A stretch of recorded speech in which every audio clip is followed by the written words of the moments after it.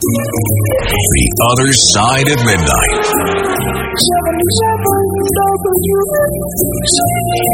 Local Spotlight. Good morrow, everyone. This is The Other Side of Midnight on 77 WABC. I'm Frank Morano. Thanks for starting your Friday with me. That's right. It's Friday, TGIF, and we'll begin this Friday program as we begin each Friday program with a little Ask Frank Anything. Whatever you have questions about, now is the time to start queuing up and asking. Our phone number, 1-800-848-WABC. That's 1-800-848-9222. Any question on any subject is fair game, and I will do my best to answer it over the course of the next hour, and whomever comes up with the best question will give you a prize of some sort. Probably a shirt, could be a cap. I'm not sure what it'll be, but it'll be something. So start queuing up now. 800-848-9222. I have been so tough on Mayor Eric Adams, deservedly so, when it calls for it, that I want to pick up the baton with a subject that Dominic Carter covered on his show last hour, and that is the mayor defending this police officer in Harlem in this arrest that has now gone viral. So as outrage continues to grow over police actions during this Harlem arrest, the NYPD released body camera video of the incident, and the mayor defended the officer. Here's what the mayor said yesterday. We need to be clear on what happened there. We had a person that was wanted for attempted murder. Attempted murder. Police officers found him. He was armed with a ghost gun in his belt. Those officers showed great restraint. They didn't discharge their weapons. They subdued him. While they were subduing him, a crowd came and attempted to disrupt the arrest. The young lady came, smacked the police officer. The police officer responded. I think those officers on the scene showed great restraint. They did what the system called for. They didn't turn off their body cameras. That's why we have footage of what happened. Well, I think it is great to hear the mayor defending one of his police officers like this. There will still be an investigation, I'm sure, and if there was wrongdoing, I'm sure this police officer will be disciplined. But I think we're hearing exactly the right thing from the mayor. Additionally, I think this goes to show you the importance of police body cameras. If we had seen only one version of this, people might have a very different view, and I am very pleased that the commissioner, Keechant Sewell, expedited the release of these videos. Say what you want about the mayor, he does tend to defend his people, and that's not always a good thing, as I'll talk about a little bit later. Ask Frank Anything, 800-848-9222. Beam me up! To be continued. The Other Side of Midnight.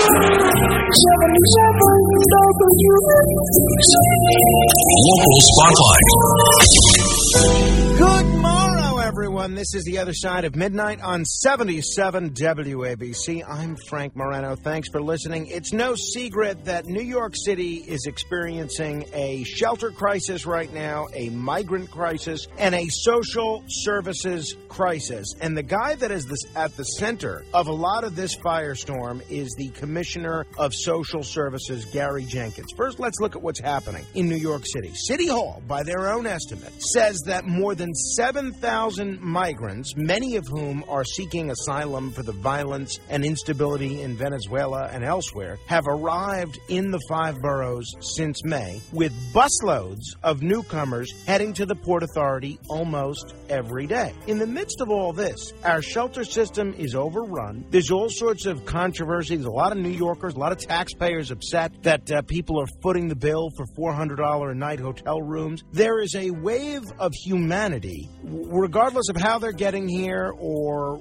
what the best policy is for handling them. There is a wave of humanity that is pushing the city's beleaguered shelter system into a crisis. Officials are running out of beds. New York's homeless are being asked to take a back seat to these migrants. And we're renting out hotel rooms to provide additional space for housing. I'd say we have a lot going on. In the midst of all this, the guy that's in charge of all this, the Social Services Commissioner, Gary Jenkins, is going on vacation. He's going on vacation for 2 weeks. He's taking a 2-week trip to Mexico. Now, Mayor Eric Adams, who one of the great things about him is that he does seem to be a loyal guy and stand up for his people, he's defending this. He said, I'm just blown away when people talk about life-work balance. Here's a man that's been inundated, housing thousands of people that come to our city. Yeah, Mr. Mayor, you can't understand why people might be scratching their head a little bit as to why he's going on vacation for 2 weeks. You don't begrudge anybody a vacation. It's just the optics of him going away now don't look great. Additionally, I don't know that there's ever a good time for the head of an agency like this to be going away, but this certainly isn't it. How about taking a long weekend somewhere, the Jersey Shore, or somewhere else? No one forced you to take this job, but you've got it, Commissioner Jenkins. Stick around and do it. Beam me up! To be continued. The Other Side of Midnight.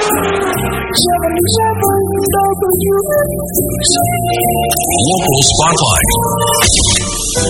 Rikers Island is a total mess. It is so badly managed, there's chaos going on at Rikers Island, and something has got to be done on it. Have you heard the latest? 3 New York City jail workers, I don't know if they were correction officers or played some other role at the jail, they've been suspended this week after looking on as an inmate who slit his own throat, bled out.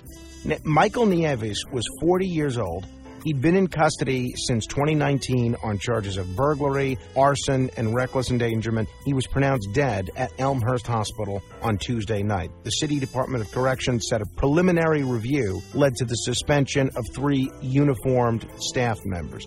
This is horrific. Apparently, at least on the information we have now, Nieves bled to death while corrections officers and a captain watched. This is a man that should have gotten treatment, not been another victim of the brutality of Rikers. What else needs to happen for the city to clean this place up? I think there are staffing problems. I think there are management problems. I think there are problems with dealing with all these mentally ill inmates there. This fella Nieves had been in and out of mental health treatment since his arrest 3 years ago, and it's clear he should not have been in a position to do this. And yet, here we are.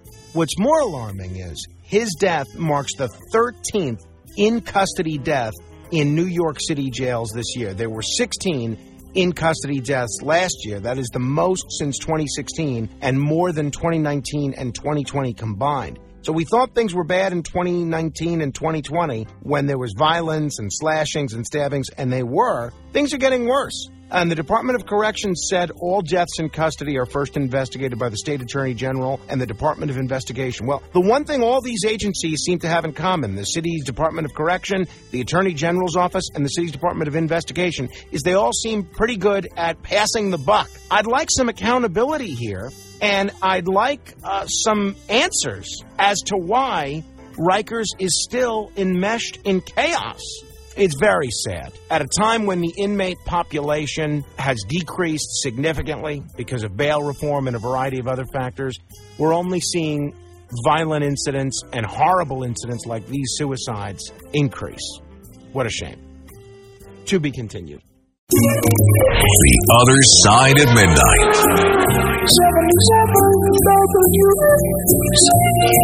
Local Spotlight.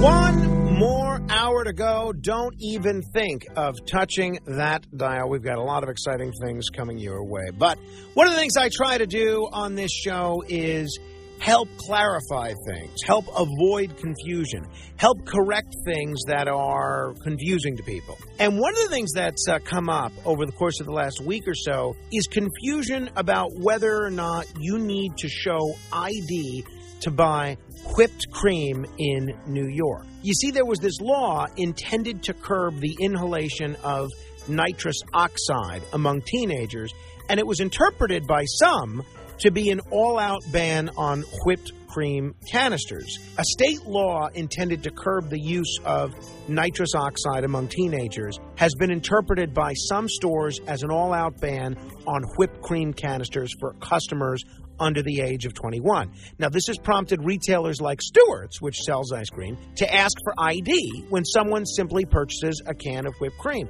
Quote in the New York Times, "We've had to turn a few teenagers away, but otherwise people chuckle it off," said Sean Roberts, a manager at a Stewart's shop in Albany.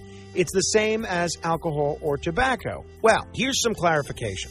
Senator Joe Addabbo from Queens, who sponsored the bill in the legislature, said he never intended to deprive ice cream lovers of their whipped cream. Are you kidding me? What elected official would do that? It's so silly. So the law, which went into effect in November, prohibits the sale of the chargers used to dispense the sweet topping, not canned whipped cream itself. The nitrous oxide chargers are typically used as a whipping agent, turning cream into a pillowy foam. But the small gas canisters, known as whippets, also provide an easy, largely legal way to get high by providing a quick buzz when the nitrous oxide is inhaled. So over the last few weeks, this has taken on a life of its own as grocery and convenience stores began posting signs advising their customers of the changes. There's been a lot of confusion. Even the stores are confused. And there's been very little guidance from the state, so shame on them. And a lot of the stores, I don't blame them, they'd rather be safe than sorry. Senator Addabbo says he thought the language was clear, and he was not aware of any other state that prohibited the sale of whipped cream cartridges to minors, but that he had been fielding calls from out-of-state lawmakers asking what's going on. So to be clear, they have not banned the sale of whipped cream. It is merely the small gas canisters. Beam me up! To be continued.